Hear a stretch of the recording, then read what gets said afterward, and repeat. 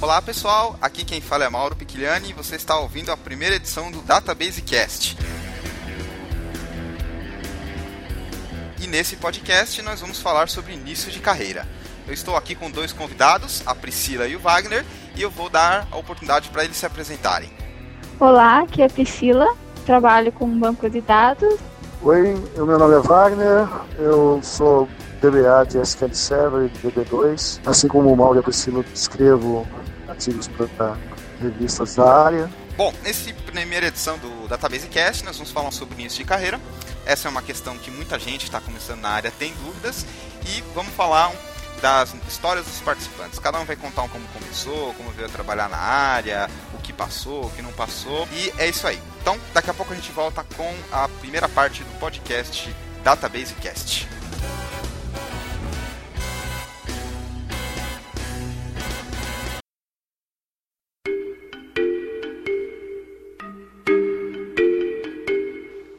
Olá pessoal, bem-vindo de volta. Vamos começar aqui o nosso papo no Database Cast, mas antes eu só queria comentar que esse podcast aqui precisa da audiência dos ouvintes. Então se você gostar do que a gente falou, não gostou, tiver alguma crítica, uma opinião construtiva, por favor, entre em contato com a gente.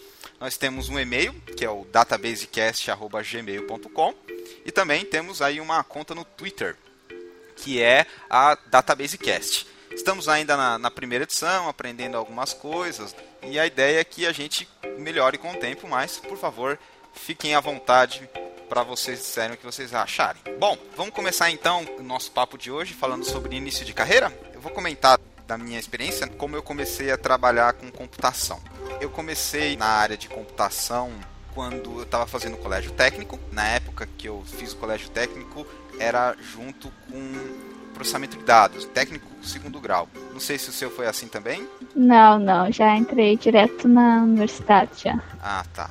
Então, aí naquela época me formei técnico e já fui começar a trabalhar com estágio. Comecei numa empresa do meu tio, uma software housezinha básica, programava com a famosa duplinha Clipper DBF. Você já ouviu falar sobre isso? Não, nunca ouvi. É uma tecnologia mais antiga para desenvolvimento de sistemas. Estamos falando em termos de 98, 99. E aí eu fui trabalhando como estagiário, passando aquela vida maravilhosa de fazer café escravo? Vida de escravo. Fazer café dali, fazer café de lá. E aí depois, o que acontece? Eu comecei a fazer faculdade, prestei vestibular, fiz a faculdade de ciência da computação, já trabalhando na época. Engraçado que na época eu trabalhava numa outra empresa, uma grande empresa de software que faz RP. Eu trabalhava no período da tarde. Consegui fazer os 2 primeiros anos da faculdade de manhã. Acho que é uma coisa até rara hoje em dia. Eu comecei a estudar pela manhã. Fiz só o último período à noite. Entendi. Mas tá cada vez mais raro essa história. Inclusive, esse tema de faculdade, para quem quer trabalhar com banco de dados e programação, é um assunto para um próximo podcast.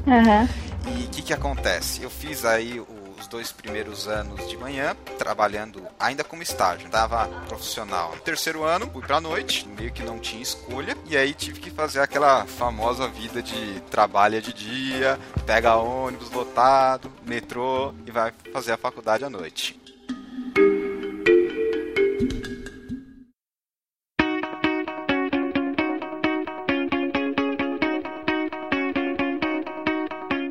Bom, vamos deixar o Wagner falar um pouco agora? Eu tenho uma história meio curiosa na área de TI. Né? Eu sempre quis trabalhar com TI, mas sabe como é? Quando a gente presta vestibular, a gente é muito novo e sempre tem aquela dúvida na hora H do que vai se fazer. Eu prestei computação como primeira opção, né? Na época, ciência de computação, e eu entrei numa segunda opção, engenharia na Unicamp, engenharia agrícola na Unicamp, e entrei na PUC para fazer análise de sistemas. Acabei optando por ficar na escola estadual, porque eu achei mais legal, e depois eu faria o vestibular novamente, e por preguiça eu nunca fiz.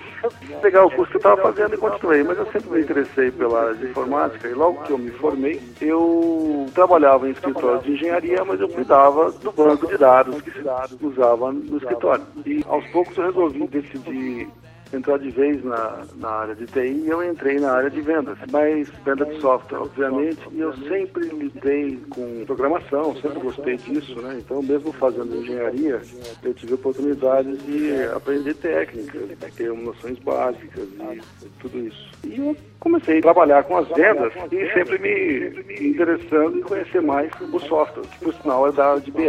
E aos poucos eu mesmo fazia as demonstrações, eu mesmo preparava o material que ia ser usado nas apresentações dos meus clientes. A parte de ETL a gente não fazia, mas vinha uma massa de dados qualquer do cliente e eu que preparava o banco, preparava a apresentação e era uma boa para mim ter essa habilidade. Depois disso eu abri uma firma com alguns sócios e a partir daí, até pela necessidade de ter uma empresa pequena, poucos funcionários, eu mesmo fui preparando o que eu usava ainda na área de vendas e aos poucos eu fui deixando disso e comecei a cuidar mais da modelagem, porque eu não tinha nenhum profissional qualificado para isso. No fim eu falei, olha, a qualificação quem tem no fim das contas sou eu mesmo e eu comecei a lidar mais com essas coisas, sempre me mantive atualizado. Eu assinava na época dos anos 90, tinha uma revista muito boa que chamava DBMS, uma revista americana.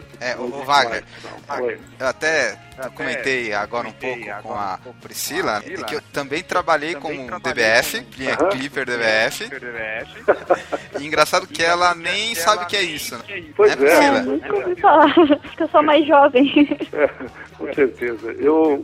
Provavelmente eu entrei na faculdade, você não tinha nascido, Priscila. Eu entrei em 84 na faculdade. É verdade, eu não tinha nascido. Tá vendo? É engraçado esse tipo de coisa, porque muita gente que trabalhou com programação acabou tendo contato com DBF, Clipper, essas coisas, e veio para a área de banco de dados. Com certeza. Eu mesmo, como falei, fiz um trajeto. Eu tinha noção de programação, mas eu gostava mesmo de banco de dados. E aos poucos eu fui migrando para essa área. Eu trabalhei, depois que eu fechei minha empresa, que eu saí da minha empresa, eu até trabalhei em empresas de grande porte, trabalhei na HP, depois vim para a IBM, hoje eu trabalho aqui na IBM. Antes de entrar nessas empresas, eu nunca tive formalmente o título de DBA, mas a experiência já era de muito tempo em cima disso. Inclusive, como eu falei, eu sempre me preocupei em me reciclar, eu fiz cursos na própria Unicamp, fiz curso na GV, sempre voltado na área de TI, para eu estar sempre atualizado. Participei de muitos simpósios, inclusive internacionais. Graças a Deus deu para me manter na linha. Legal, Wagner. Vamos voltar um pouquinho agora para Priscila. Por favor, comente essa história aí da época da faculdade. Na verdade, assim, eu passei por poucas empresas. Eu comecei numa empresa como estagiária e fui evoluindo dentro dela, né? Até porque ela é uma empresa de pequeno porte, mas com grande número de clientes, né? Então, eu passei por várias fases ali dentro. Eu comecei como DBA, depois foi acrescentando como analista de sistemas, depois acrescentando gerente de projetos, qualidade, tudo isso passava por mim, né? Que nós éramos uma equipe pequena, acho que eram 4 ou 5 funcionários, e ela foi crescendo a partir daí, né? Então, os sistemas eram os melhores na área que ela atua, né? Não existem muitos concorrentes aqui no Brasil. Então, eu pude aprender bastante ali com os meus colegas, com o meu chefe, principalmente, que tinha um grande conhecimento aí da parte de TI, né? Que ele também acompanhou essa fase de vocês aí, DBF, Clip. Então, ele pôde passar bastante coisa para mim aprender. E eu, basicamente, cresci dentro dessa empresa, né? Daí, me certifiquei, fiz pós-graduação e continuei evoluindo sempre com o SQL Server, né? Que foi a ferramenta que a empresa trabalhava, que era o principal banco de dados. Legal. E hoje, assim, vocês estão trabalhando com qual banco de dados? Deixa eu falar o primeiro eu, né? Trabalho bastante atualmente com consultoria, que envolve banco de dados, um pouco de programação também, e aí eu pego de tudo, desde MySQL até Oracle, o DB2 aí, que o Wagner trabalha bastante, DBF também, então a gente acaba encontrando de tudo, mas o meu foco mesmo é banco de dados, de preferência SQL, SQL Server ou Oracle, mas nesse nível.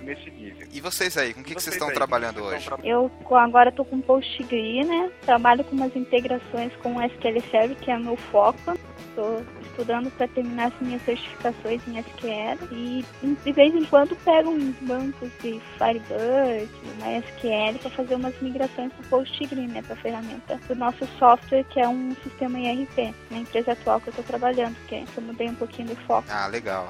E você, Wagner? Bom, que eu trabalho mesmo, SQL Server, que eu venho desde a versão 7, eu até estudei a versão 6.5, mas nunca trabalhei profissionalmente com ela. Legal, eu estudei também a SQL Server 2.5, trabalhei com ela, sofri bastante, mas esses dias são passados, né? Graças a Deus, o produto hoje não tem a menor comparação com o que era.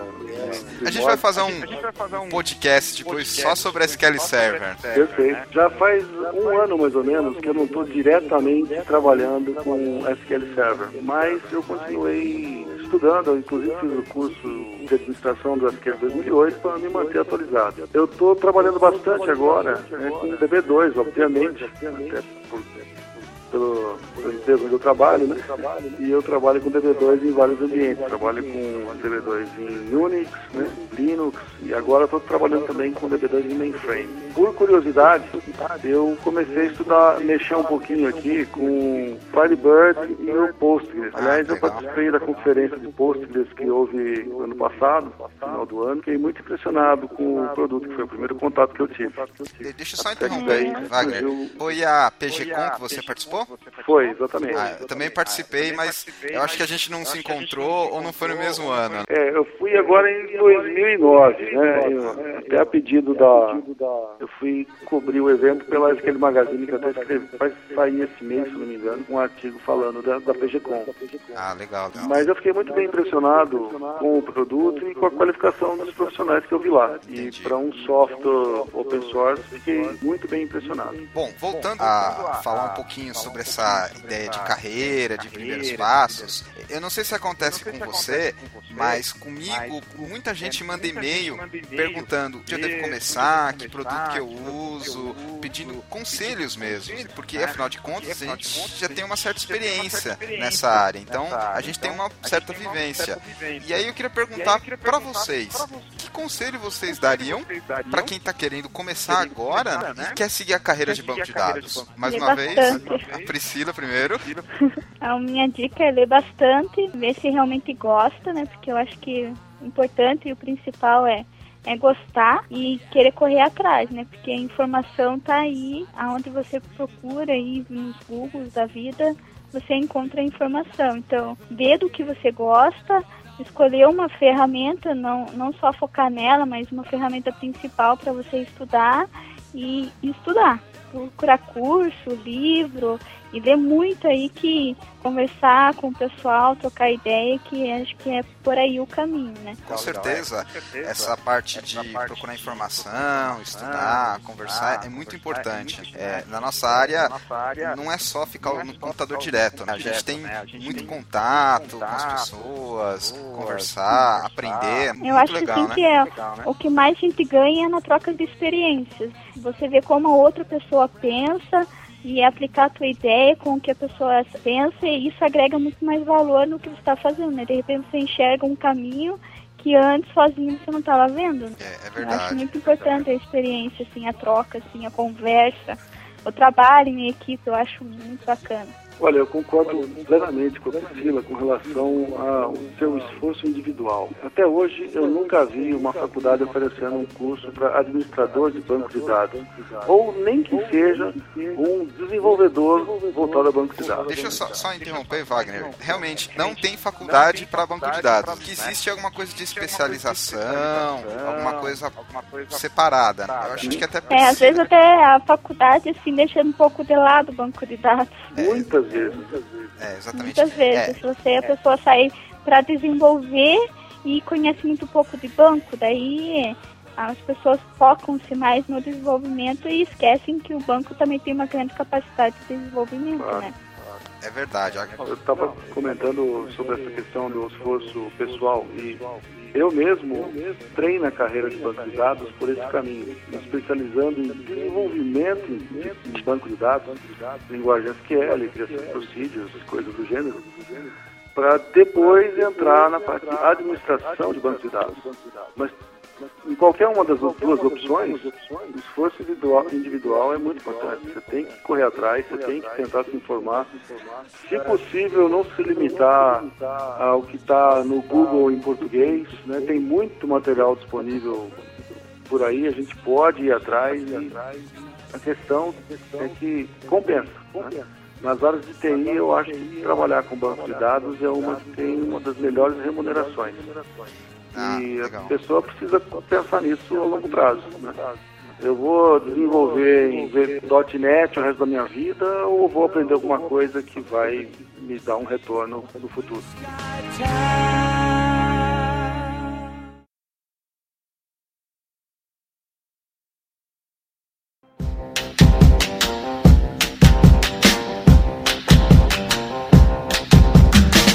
Estamos de volta e agora vamos falar sobre a questão da programação.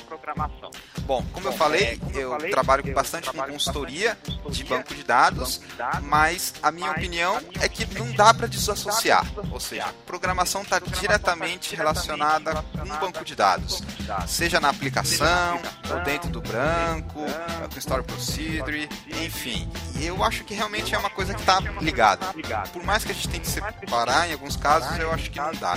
É preciso ter as habilidades de programador, próximo DBA, é preciso conhecer também a parte de hardware. O que vocês acham disso?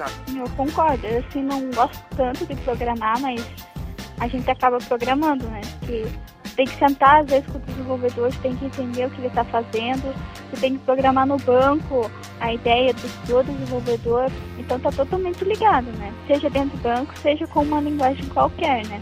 Eu já não sou tão focada em linguagem. Eu entendo o código, eu entendo a lógica, mas não programo assim diretamente. Fico admirada assim com os programadores, porque normalmente eles criam as coisas do nada, né? Assim, só com uma telinha e de repente está funcionando o negócio, assim, fico admirada. Eu só não tenho a paciência que eles têm.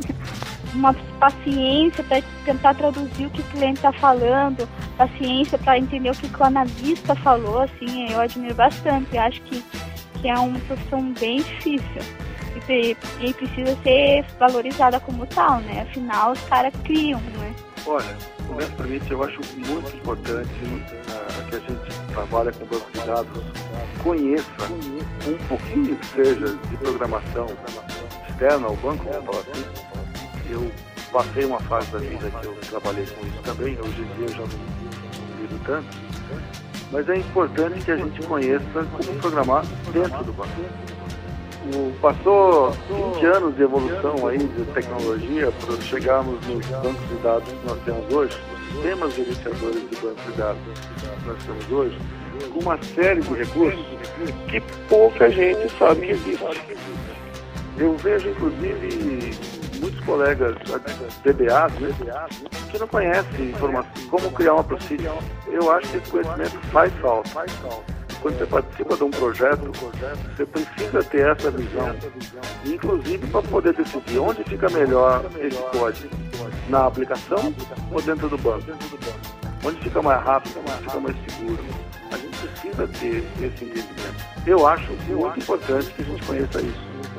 Na IBM, por exemplo, a gente tem os programas de certificações, tem uma certificação de desenvolvedor de processos.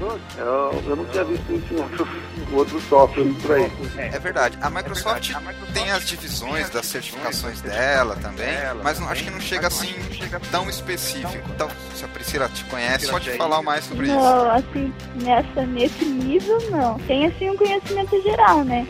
De como estruturar, qual função é mais rápida, qual não é, mas exatamente. De programar Story Procedure não talvez tem, não tinha visto ainda. Eu vi alguma coisa nesse sentido na parte do Oracle, porque eles têm aquela parte chamada de Oracle Forms, que interage bem com Java, então é uma certificação mais voltada para o desenvolvimento. Eu acho muito importante que a gente conheça essa parte de programação em banco de dados, para a gente poder decidir o que fazer, inclusive, e orientar os desenvolvedores. Olha, deixa que essa parte é melhor que eu ponha no banco. Se você não consegue, tem outra pessoa que pode te ajudar. Estamos falando de segurança de sistema, né? Performance do sistema. É muito importante ter essa noção. É verdade, você tocou um ponto aí importante que é orientar o desenvolvedor. A gente vai falar um pouquinho sobre tarefas de um DBA e eu acho que essa parte de orientar o desenvolvedor é muito importante. E obviamente para isso a gente precisa ter um conhecimento de programação, para saber o que está falando, tá no mesmo nível. Conseguir conversar, né? Priscila, você trabalha muito com desenvolvedor? Você conversa bastante com eles nesse aspecto? Agora nem tanto, né? Que eu tô mais numa parte mais gerencial, assim, meu contato diminui bastante, mas antes era direto, assim, o contato, eu sentado ao lado, vamos ver o que está acontecendo, por que não tá mandando o resultado certo. Passar a mão na cabeça assim, olha, meu filho, vamos fazer assim, vamos fazer assada. Se sentar e acompanhar, vamos debugar o programa para ver o que está acontecendo, já fiz bastante isso. É verdade, isso com certeza faz parte do dia a dia de quem trabalha com banco de dados. Até porque o primeiro culpado é o banco, né? Isso é um assunto até meio polêmico, né? Mas podemos falar sobre ele, né? Isso a gente vai falar em outros episódios. Mas voltando para a questão da programação, como eu comentei, tá muito junto.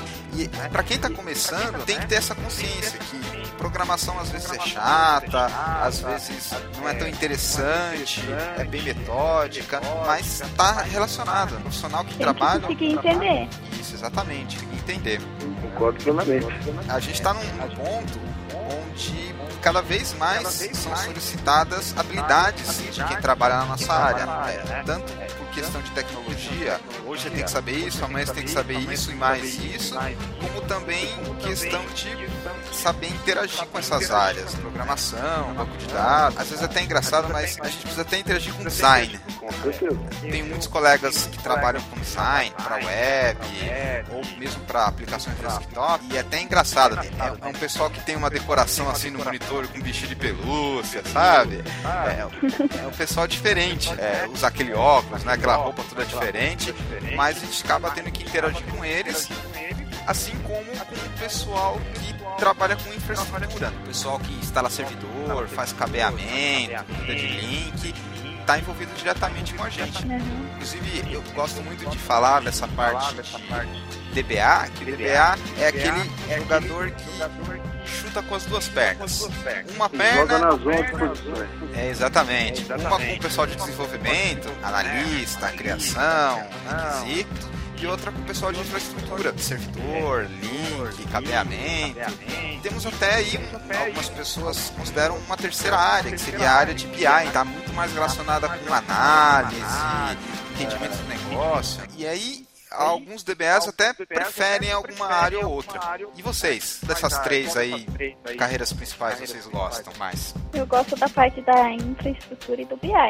Você é mais pra infra e BI, né? Legal. Sou, assim, nada contra os desenvolvedores, né? Eu gosto muito de conversar com eles, mas assim, é o que mais me chama a atenção, né? E é onde eu foco mais as minhas pesquisas. Entendi. Você, Wagner? Cara, como já faz muito tempo que eu trabalho na área, eu já joguei nas três. Gosto muito da área de BI, trabalhei muito tempo nesse ramo, inclusive quando eu tinha a minha empresa com os meus sócios, a gente tinha uma empresa de BI, trabalhei quase 10 anos com isso, mas já faz um tempo que eu não tenho oportunidade de trabalhar com BI. E eu estou trabalhando bastante hoje em dia com administração. É um negócio legal porque você tem uma série de fatores aí para tomar conta, você está sempre aprendendo. Anteontem eu estava mexendo com banco de dados em mainframe, eu preciso aprender um pouco de TSO. Hoje eu estava resolvendo um problema de um sistema que parou no Linux. Wagner, você explicar para os ouvintes que não entendem o que é TSO, por favor. Desculpa. Acho que talvez eu conheço um pouquinho, mas a Priscila acho que também não conhece. É muito pouco. Estou tentando puxar pela memória. Mainframe, né? O mainframe, vamos dizer assim, que o mainframe tem o seu sistema operacional, o TSO é um deles. Então, é copiar arquivo, apagar, mover, tudo no ambiente mainframe. Como administrador de banco de dados, você acabou tendo que saber essas coisas. Tem razão. E no caso que eu estava falando do Linux hoje, parou o banco, mas por que parou? Parou porque lançou um disco. Então, não é questão do administrador de banco de dados, é mais a figura de um System Administrator, né, como a gente fala lá no meu projeto, o SA, e tem que tomar conta do Linux, mas o cara não fez a parte dele, você tem que fazer, porque a aplicação está parada. Então, você aprende muita coisa. Eu estou sempre aprendendo, graças a Deus. O que eu gosto do trabalho que eu faço é isso aí. Ah, é verdade. Então, agora deixa eu dizer a minha preferência, né? Como eu vim da parte de programação, né, desde o estágio, na faculdade, programação em C, Clipper e tal, eu tenho uma preferência maior por essa área de implementação, que é conversar com o desenvolvedor, mexer com o desempenho, tal algoritmo, utilizar o banco. Essa área que eu prefiro mais, apesar de gostar também da área de administração e BI. Em particular, a área de BI, ela foca bastante no negócio, você tem que entender, tem que saber os números, etc. É uma área que eu tô aprendendo a gostar ainda. Não por ser até um pouco nova para mim, eu ainda não gosto tanto assim quanto da área de programação. Mas isso é só uma preferência pessoal minha.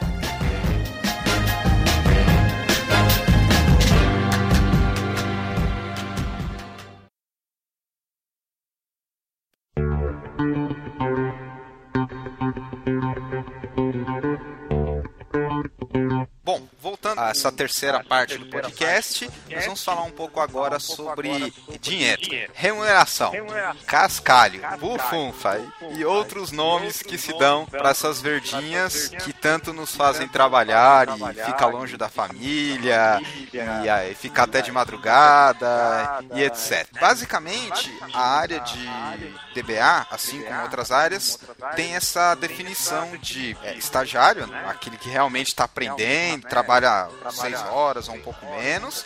Aí nós já temos o júnior, o pleno e o sênior. Essa é uma definição de RH mesmo, de departamento pessoal. Eu passei por todas elas, a lei como estagiário, fazendo café, aquela história, imprime ali, tira xerox, vai no banco, enfim. E aí depois fui para júnior, ainda não conhecia assim a figura geral, a arquitetura, conhecia basicamente algumas aplicações, fui me especializando, redes, banco de dados, me tornei pleno, e aí eu comecei a ganhar mais experiência, certificação e me tornei um sênior. Hoje em dia eu converso com o pessoal e aí vejo que o meu nível tá razoável, o nível de sênior. Eu passei por esses caminhos, comecei como estagiária, júnior, pleno e tô tentando caminhar pra parte sênior, né? Ainda não cheguei lá ainda.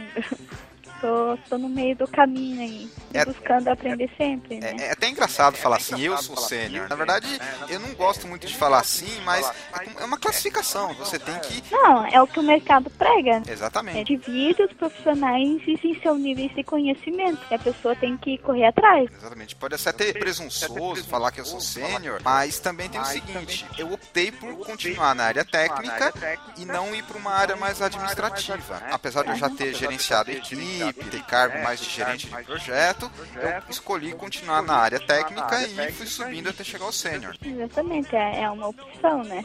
É um caminho a se percorrer. É verdade. Algumas pessoas até chamam de carreira em Y, só continua na área técnica, trabalhando, resolvendo milhares de problemas. Que nem um colega meu fala, matando uma plantação de pepino por dia, desmanchando um monte de árvore de abacaxi, sabe? Sei lá, não sei nem se é abacaxi da árvore, mas enfim, a gente tem que resolver os problemas na área técnica ou indo mais para a área gerencial, que aí é muito mais focada na coordenação de pessoas, a liderança, gestão, fazer cronograma, controlar custo, saber se o projeto está na linha, está fora da linha. Controle de prazo. Funcionário que chega atrasado. Exatamente. Motivação, é uma área bem complicada, assim. Bom, nós acabamos saindo um pouquinho do assunto original, né? Mas eu acho que é o seguinte, banco de dados é realmente muito interessante para quem está querendo seguir a área de TI. Tem um monte de opções, tem um monte de nichos, vamos falar assim, né? Você pode começar, inclusive, em grandes empresas como DBA Júnior ou mesmo estagiário. Eu já vi vários casos desse tipo. Eu acho que é uma área que compensa. Se alguém aqui trabalha por hobby, não é meu caso. Eu gosto de poder tirar umas férias, de poder ir tomar uma cervejinha, essas coisas. Se alguém não liga por quanto ganha no fim do mês, pode ficar tranquilo, não precisa entrar na área de DBA, porque o esforço é grande, mas recompensa. Você vai trabalhar fora de hora, muitas vezes você vai ter que fazer hora extra. É só você estar no lugar certo para receber o que você trabalhou. Vale a pena. E com relação ao futuro aí, né, pleno e sênior, é bem nebuloso onde começa um pleno, onde termina um júnior e onde termina um pleno e onde começa um sênior. O mercado funciona dessa maneira. O futuro mesmo, no longo prazo, eu acho que a gente sempre acaba tendo que entrar na área administrativa. Sempre tem uma pressão das empresas para a gente entrar na área administrativa. Eu estou tentando empurrar com a barriga esse momento porque eu gosto da área técnica, mas eu acho que é um caminho natural da gente acabar entrando aí na parte de administração de pessoas e tudo mais. Já tive experiência nesse sentido também. Eu era líder de uma equipe até que grande, num projeto que eu participei recentemente, mas quando eu pude sair, eu saí contente. Voltei a ser DBA. E é isso que eu gosto de fazer. Ah, legal. Eu acho que essa área de gerenciar pessoas é uma área muito complexa. Não só complexa, mas ingrata. Tem muitas vezes que são situações independem de você, e você é o peão que é obrigado a dar a má notícia. Não, pro cara que tá abaixo de você é o peão, é ótimo, né? Mas não tem jeito. Verdade. Mesmo você sendo para de gerência, você continua em algum momento sendo peão. Ué, você nunca tem que fazer aquelas tarefas gostosas. No momento que as promoções, os aumentos de salário, e mudanças de cargo, você não tem controle 100%, você volta a ser peão. Alguém vai dar uma ordem que você vai ser obrigado a ouvir e seguir. Né? Não tem jeito. É verdade. E ligando ao que a gente está falando, conforme a pessoa vai ter um cargo, seja de estagiário, júnior, pleno ou sênior, o salário vai adequando a ele. Às vezes não da maneira que a gente gostaria, ou seja, a gente ganha pouco, mas a tendência é que conforme vão se galgando os cargos, eles sejam adequados. E a área administrativa também tem isso. Geralmente, quando é promovido por um líder técnico ou coordenador, né, se apresenta as habilidades que precisa para esse cargo, tanto de liderança, de gestão, de comunicação, etc., a tendência é que o salário seja adequado.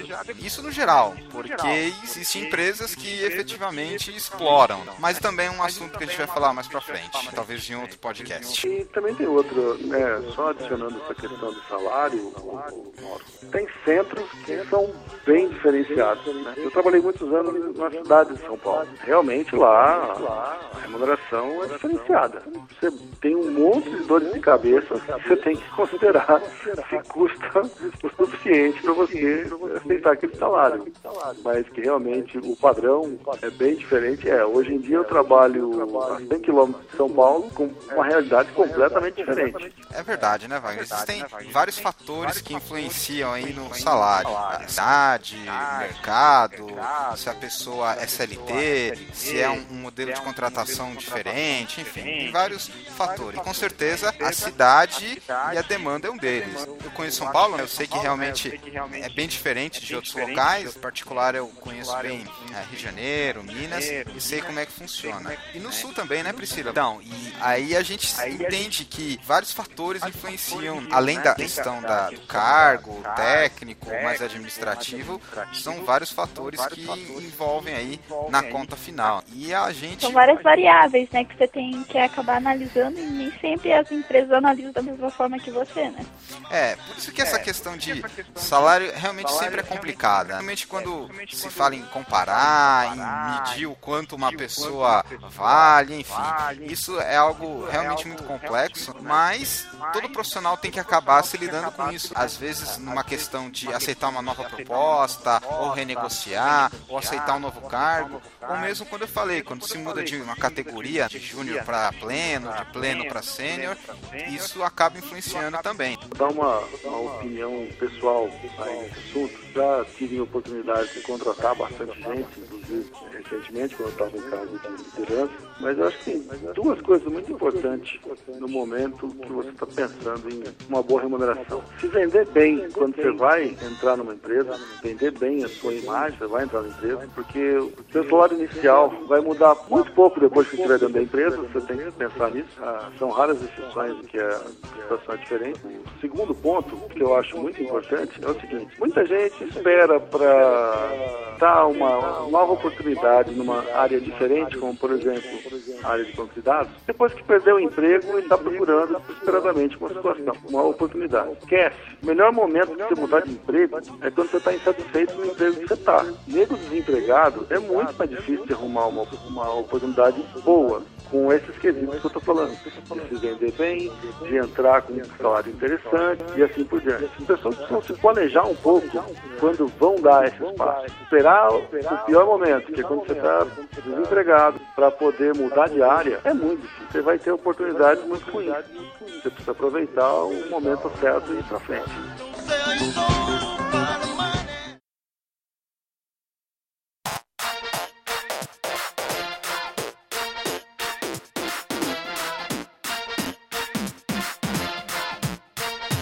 Todo mundo tem uma história engraçada de começo da carreira, né? Eu acho assim que, assim, não sei se é muito engraçado, assim, mas é a primeira vez, assim, que eu peguei um banco corrompido. Tá, então beleza. Então, o que eu faço? Vamos ouvir a história de início da carreira da Priscila. Vamos lá, Priscila, do começo. É um assustador. Primeira vez que um cliente liga e fala: meu banco não tá funcionando, e você entra lá e vê aquele íconezinho meio laranja falando que o banco tá suspeito. O que faz agora, né? É um desespero. O banco fica suspeito? Suspeito por quê? Eu acho que dá na hora é desesperador, mas depois fica imaginando, é até engraçado, né? Você pega aquela mensagem que você não tem a menor ideia do que é, né? E parece suspeito, né? E, na verdade tem um monte de coisa por trás, né? Que suspeito, ele fez alguma coisa errada, né? Fez um crime, não sei, né? Meu Deus do céu, como é que foi deixar um banco suspeito? Coisa que só cliente consegue fazer. É verdade. Ou melhor, usuário, né? Como é que deixa um banco em modo suspeito? Eu acho incrível. E o que aconteceu nessa situação? O usuário apertou um botão errado? Não, parece que... Não, é que normalmente os bancos ficam suspeitos com falha de hardware, né? Na cidade onde o cliente estava, caiu um raio do lado, assim, da cidade, ou melhor, do prédio, e fez um no-break, não aguentou, o servidor caiu e acabou corrompendo o arquivo lá, e a máquina não era muito boa, né? Deu uma falha de hardware ali e o banco não conseguiu levantar direito. E quer dizer... Mas até descobrir isso, né? Você ficou pensando o que é suspeito, o que é suspeito, né? O que é suspeito? Eu estava bem começando a estudar ainda, não tinha essa noção ainda de administração, né? Analisar as variáveis, assim, é meio desesperador, assim, na hora. Entendi. Mas depois fica dando risada, né? Agora que você já sabe o que é um banco suspeito, explica para os ouvintes que não sabem o que é isso, né? Normalmente um banco entra em suspeito quando o SQL Server, ao levantar o serviço, não consegue ler um dos arquivos, né? Tá faltando uma parte do arquivo, ou o arquivo foi corrompido e gravado errado no disco. De alguma forma ele não conseguiu ler os dois arquivos de log e de dados, né? Então ele acaba levantando o banco como modo suspeito, né? E aí... Pode acontecer. Se a gente não conhece, é um desespero total, né? Dá um desespero total, não sabe nem como voltar, né? É verdade. Eu já passei por uma situação similar, né? Mas não é isso que eu vou comentar aqui, né? Eu vou comentar quando eu estava no começo da carreira, né? Aquela história de estagiário, tá aprendendo a programar e etc, né? Bom, naquela época, como eu comentei, era DBF com Clipper, né? E eu programava bastante, né? E eu fazia tudo, né? Fazia o desenvolvimento dos requisitos, da lógica e também a interface. E aí, eu não lembro exatamente os detalhes, mas tinha um sistema, né, que tinha o cadastro de clientes, né, básico, né, acho que praticamente todo sistema deve ter. E aí eu coloquei uma opção, um campo para digitar lá, e esse campo, conforme você digitava, né, você tinha que pular para o próximo, né, é uma opção básica. Vocês estão entendendo, né? E aí, o que acontece? Quando você apertava a tecla para pular para o próximo campo, né? No Windows agora é Tab, mas antigamente era uma outra técnica. Eu fiz a programação lá e deu um bug, né? Ou seja, a tela fechava, o sistema saía e perdia tudo que ela digitava, né? Então, praticamente todo aquele cadastro de clientes era perdido, porque quando chegava naquele campo, ela pressionava a tecla para pular de campo e aí perdia. E aí o build, o executável foi pro cliente, né? Aquela história, né? Estagiário, tô aprendendo, não sabia testar ainda, né? E aí isso foi na sexta-feira. Aí na segunda-feira eu chego para trabalhar, né?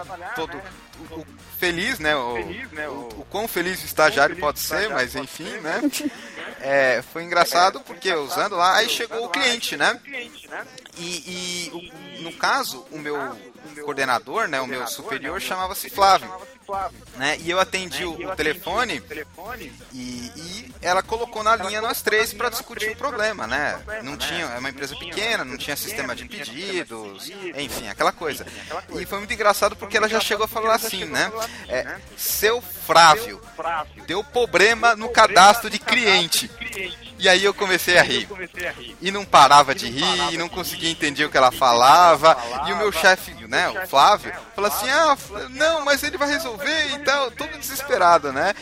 E foi muito engraçado porque até eu conseguir parar de rir, me concentrar e lembrar onde era, foi uma tiração de sarro com o cliente, né? Isso não pode, né? Você tem que tratar bem o cliente, independente da maneira que ele fala, né? Então, foi um erro básico de estagiário, né? Eu tirei sarro do cliente, quase acabamos perdendo o cliente e tal.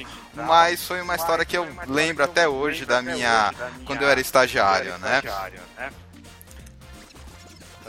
Wagner? Oi.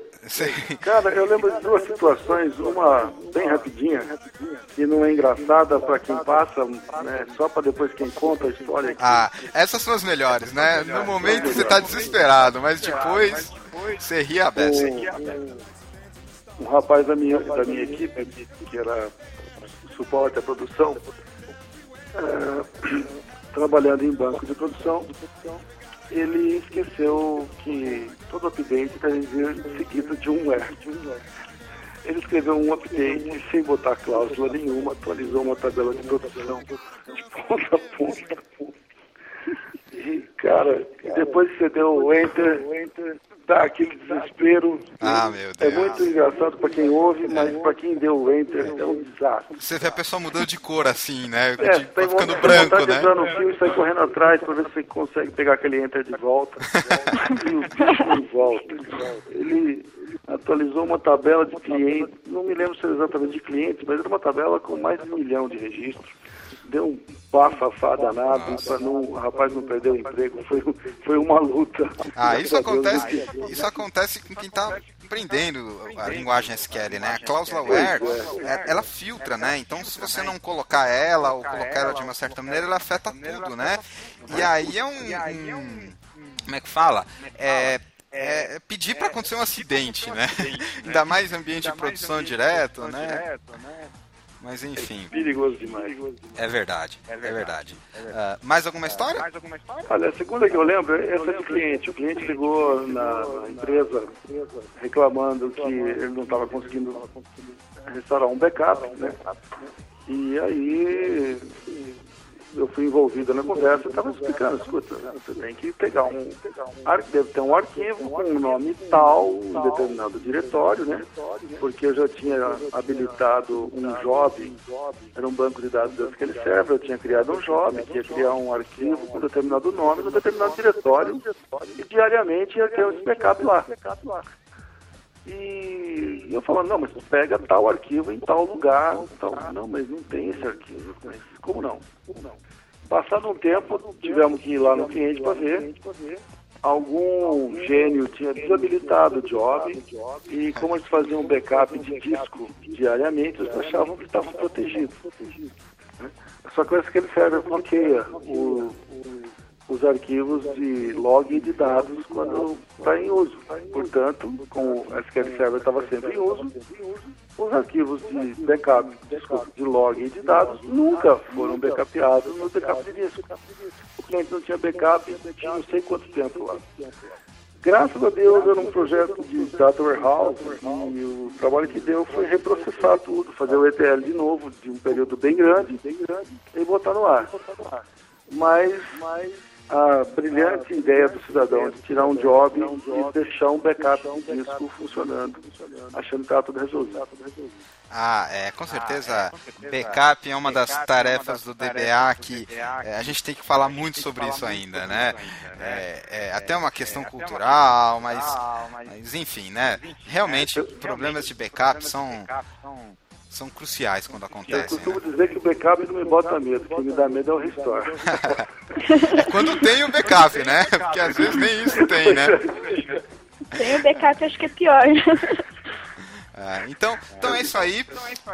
Eu queria fazer a parte final agora do podcast, onde tem os agradecimentos. E se vocês quiserem deixar uma mensagem final, e-mail, blog, Twitter, site, para que a galera entre em contato e é que a gente se despeça e feche esse podcast, né? E para gravar o próximo. Tá bom? Bom, eu mais uma vez queria agradecer aqui a participação do Wagner e também da Priscila, né? Dois colegas escritores aí da revista SQL Magazine. A gente conversou um pouquinho aqui nesse podcast, nessa primeira edição do Database Cast, e dizer que estão convidados aí para as próximas edições, né? Para a gente conversar um pouco mais sobre essa área. Priscila, começa, por favor. Então, agradeço ao Mauro pelo convite, né? Foi um prazer conversar com os dois aí. Espero ter outras oportunidades aí mais pra frente, a partir do momento que a agenda permita, né? Que é meio complicado. E foi um prazer conversar com vocês. E quem quiser entrar em contato comigo, é só entrar em contato comigo com o e-mail priazarias@hotmail.com. Que sempre que eu puder eu dou um retorno aí, um feedback para conversar com vocês. Legal. Bom, faço minhas palavras da Priscila, também foi um prazer conversar com vocês dois hoje, espero que esse podcast seja útil para as pessoas que acessarem o site e quem quiser entrar em contato, o meu e-mail é wcrivelini@gmail.com. Legal, pessoal. Então é isso aí. Um grande abraço para todos que estão nos ouvindo e até a próxima edição do Database Cast.